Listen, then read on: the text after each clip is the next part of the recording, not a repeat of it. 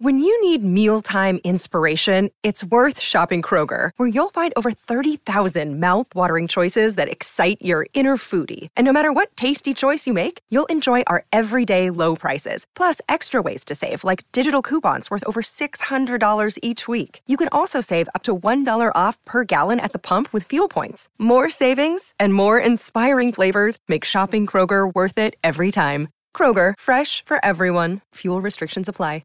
Great form by you hitting play on this podcast. Now, check out Same Racer, the brand new racing app for same race multi-tips. Same Racer. Download from the App Store and Google Play. Powered by Bluebet. Gamble responsibly. Call 1-800-858-858. The biggest health and beauty brands in-store or online at the lowest prices every day at Chemist Warehouse. Talking the team hailing from the mighty Waikato, it's Chiefs Mana with Ian Jones and Ricardo Ball on SENZ. It's 28 away from 8. It is Chiefs Mana. Camo Kid is in the house. G'day, Ian. How you doing, mate? I'm doing very well, Ricardo. Pumped up after the weekend, of course. Yeah. Top of the table, aren't we? Top of the table, mate. Great win. Great win. You take that every day of the week. I know a man who will be happy about that first up performance is the forwards coach from the Chiefs, Nick White. How you doing, Nick? Yeah, good, thanks. Good. That's a story, mate. I mean, I think most people watching that game will be still scratching their heads trying to figure out how you only won by 10 because you look like the much better team. Yeah, we did play pretty well, but we just unfortunately couldn't convert some of our opportunities. We sort of, to the Highlanders' credit too, they hung in there, but a couple of line-outs and a couple of tries that we possibly should have scored, we just didn't. So plenty to work on, but it was a pretty positive start though, all in all. Nick Camo here, champ. How are you?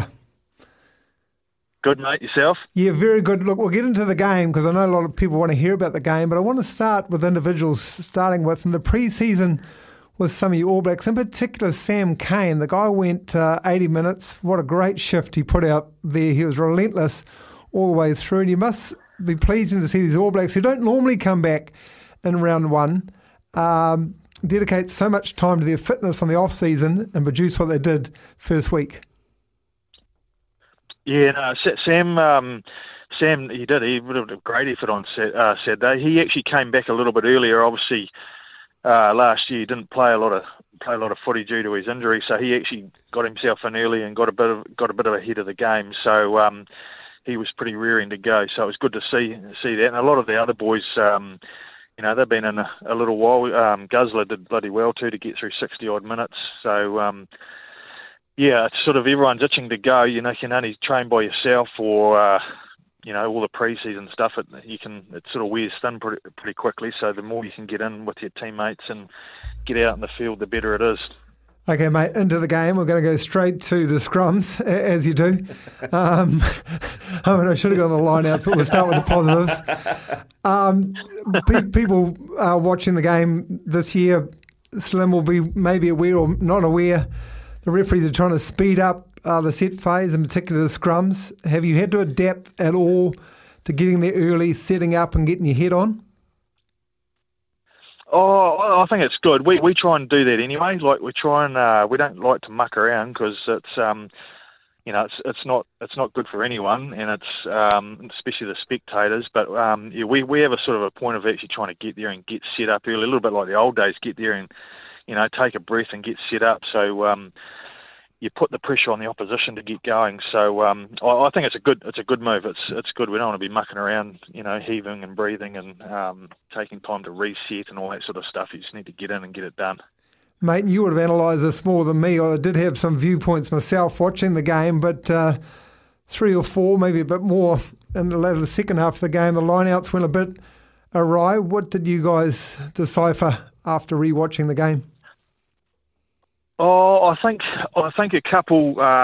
We cocked up. One of the boys missed a call, and then Guzzler used an excuse. The sun was in his eyes, and then I think the other couple, it's good to see. There's guys, like you know more about it than me, Camo, but guys are actually getting up in the line out and giving themselves a chance to snaffle the ball. So the Highlanders did that quite well, but it was a little bit of a pity too because three of those lineouts are inside our attacking 22. So there's 3 opportunities. We must have a crack. So it's a really important phase of the game that we need to sort out, because you sort of get all that effort to get down there and then you turn it over and have to start all over again. So the boys will be pretty keen to get that going again. Yeah, I've got to say, Nick, I was desperate while watching the game to try and blame the hooker on all occasions like I did back in the days, but I actually couldn't blame the hooker on any of those occasions. And you're right about miscommunication. I'm not sure about the son and that one on the 22 for Guzzler, because he just got up too late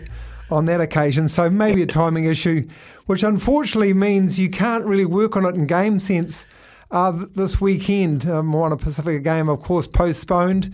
So what's the team's thoughts in terms of going about their week and preparations this week, and what will you be doing come the weekend? I think sort of the back end of the week there'll be, we'll still train today, and then Thursday and Friday there'll be a bit of heat in the back end of the week. So it's sort of obviously not like a game, but we'll sort of put ourselves through the paces, and then so we're ready to go for the following week against the Blues, because it's a long time between games, and especially at the start of the year, some boys are still trying to get their game fitness up and general fitness going. So it's important that we still keep trucking away and trying to get as close to those game scenarios as we can at training. So it's a big week still. And Nick, a question for you, mate. Given Camo's career and the hookers that were throwing to him were Fitzy and Gats most of the time, how much luck do you reckon he had shifting the blame? It's always the hooker's fault, mate. It's never the jumpers, never the lifters, mate. There's never any chance of hookers getting out of that one, was there? No. Hey, Nick, I know you're fairly old school, and there's some old school coaches in the box up there. Josh Ioane, mate, he looked like he was made to be in a Chiefs jersey. He looked fantastic out there. He's been a Chiefs man his whole life. Is there any... You had a few debutants, actually. For the listeners, is there any initiation, any welcome to the club rituals that the team does for these new fellas? I think that probably hasn't changed too much, Camo, to a point. They still have to reward themselves with a great effort with a couple of beers after the game and that sort of thing. So nothing outside of that. I think it's more the provincial stuff where you got to wear the old blazers and the bomber jackets and stuff like that. But just this day and age, I think it's the boys just have a couple of quiets, not quiets, really quick beers after the game, and get that down them and then move on. So nothing too major, but they still it's an important thing to recognise. It's a great achievement to get your first game for the Chiefs and the boys. That is a special occasion, that's for sure. Yeah, absolutely. And tell us about, just before you're about to leave it, of course, this Queenstown bubble has been great to have the boys 24/7. I mean, I know you can't talk code the whole time, but to be in that environment away from any distractions, it must have really brought the team together pretty well. Yeah, I think it's obviously the boys would love to be at home with their families and stuff, and but you do, when you are together, you get a lot like the old team bonding. You get to know there's a few different boys that have come in this year, so you get to spend a bit of time with each other. And I know they haven't. You're not out touring around the place. They've had a few rounds of golf, I think, together, but it has been good, and especially at the start of the year, as you get a few of your your plays and your line-outs and team patterns, you get a bit more time to spend on that when you're all in together. So, hopefully there's a good side to come out of all of this, and look back and think it was, it wasn't a bad thing after all, having to spend a bit of time together at the start of the season. Well, I talked to Leon McDonald yesterday, Nick, and he said that it got to the point with the Blues that even the guys that didn't play golf were playing golf because just to get out and do something different. What was your handicap like when you got there, and what is it like now? My handicap's not that flash, mate. I've always tried to play right-handed, been left-handed, so my biggest thing is putting divots back in the ground. So that's about the gist of it at the moment. My handicap's my golf game, pretty much. I think it sounds like you're there with me, mate. Well, the unfortunate thing about Queenstown, though, if you're not playing golf, the alternative is to jump off a bridge. And that's not much fun for most of us either. No. I'm certainly having 2 feet on the ground, that's for sure. I'm not into that sort of stuff. Hey, good stuff, Nick. Thanks very much for coming on, man, and having a chat on Chiefs Mana with Camo and myself. Really appreciate it. Safe journey back home, mate, and, fingers crossed we can get this season kick-started properly and look forward to seeing you guys back underway next weekend, eh? Yeah, sounds good. It'll all turn out for the good, I'm sure. It'll be bloody good in the end, so it'll be full steam ahead soon. Yeah, it will be. Good stuff. There you go, Nick White with us there from the Chiefs camp, talking a few things, giving you some insights there, Camo. It's funny, I was watching the game from the couch at home, and that whole no fans in the ground, you could hear everything. And at one point, I heard what he was talking about when Guzzler said, "the sun in my eyes," and you could hear the referee as clear as day drop an F-bomb and go, "Yeah, it sounds bad, isn't it?" It didn't look too bad, the Wakatipu Rugby Club, because it is a club ground and it's a beautiful setting, and I guess it's pretty unique for the players. They kind of got into it, but man, I felt sorry for the Crusaders and the Hurricanes guys at Forsyth Bar. It's a beautiful stadium, don't get me wrong, but all stadiums, when there's no crowds in there, Ricardo, are soulless. They need energy, they need hype, they need some vibe about the place, and then the players can feed off that and really excel and do what they do. They're entertainers, these players. But, in Wakatipu, I guess it was club pre-season stuff, wasn't it? Yeah. Which is really hard, disappointing, but it is what it is.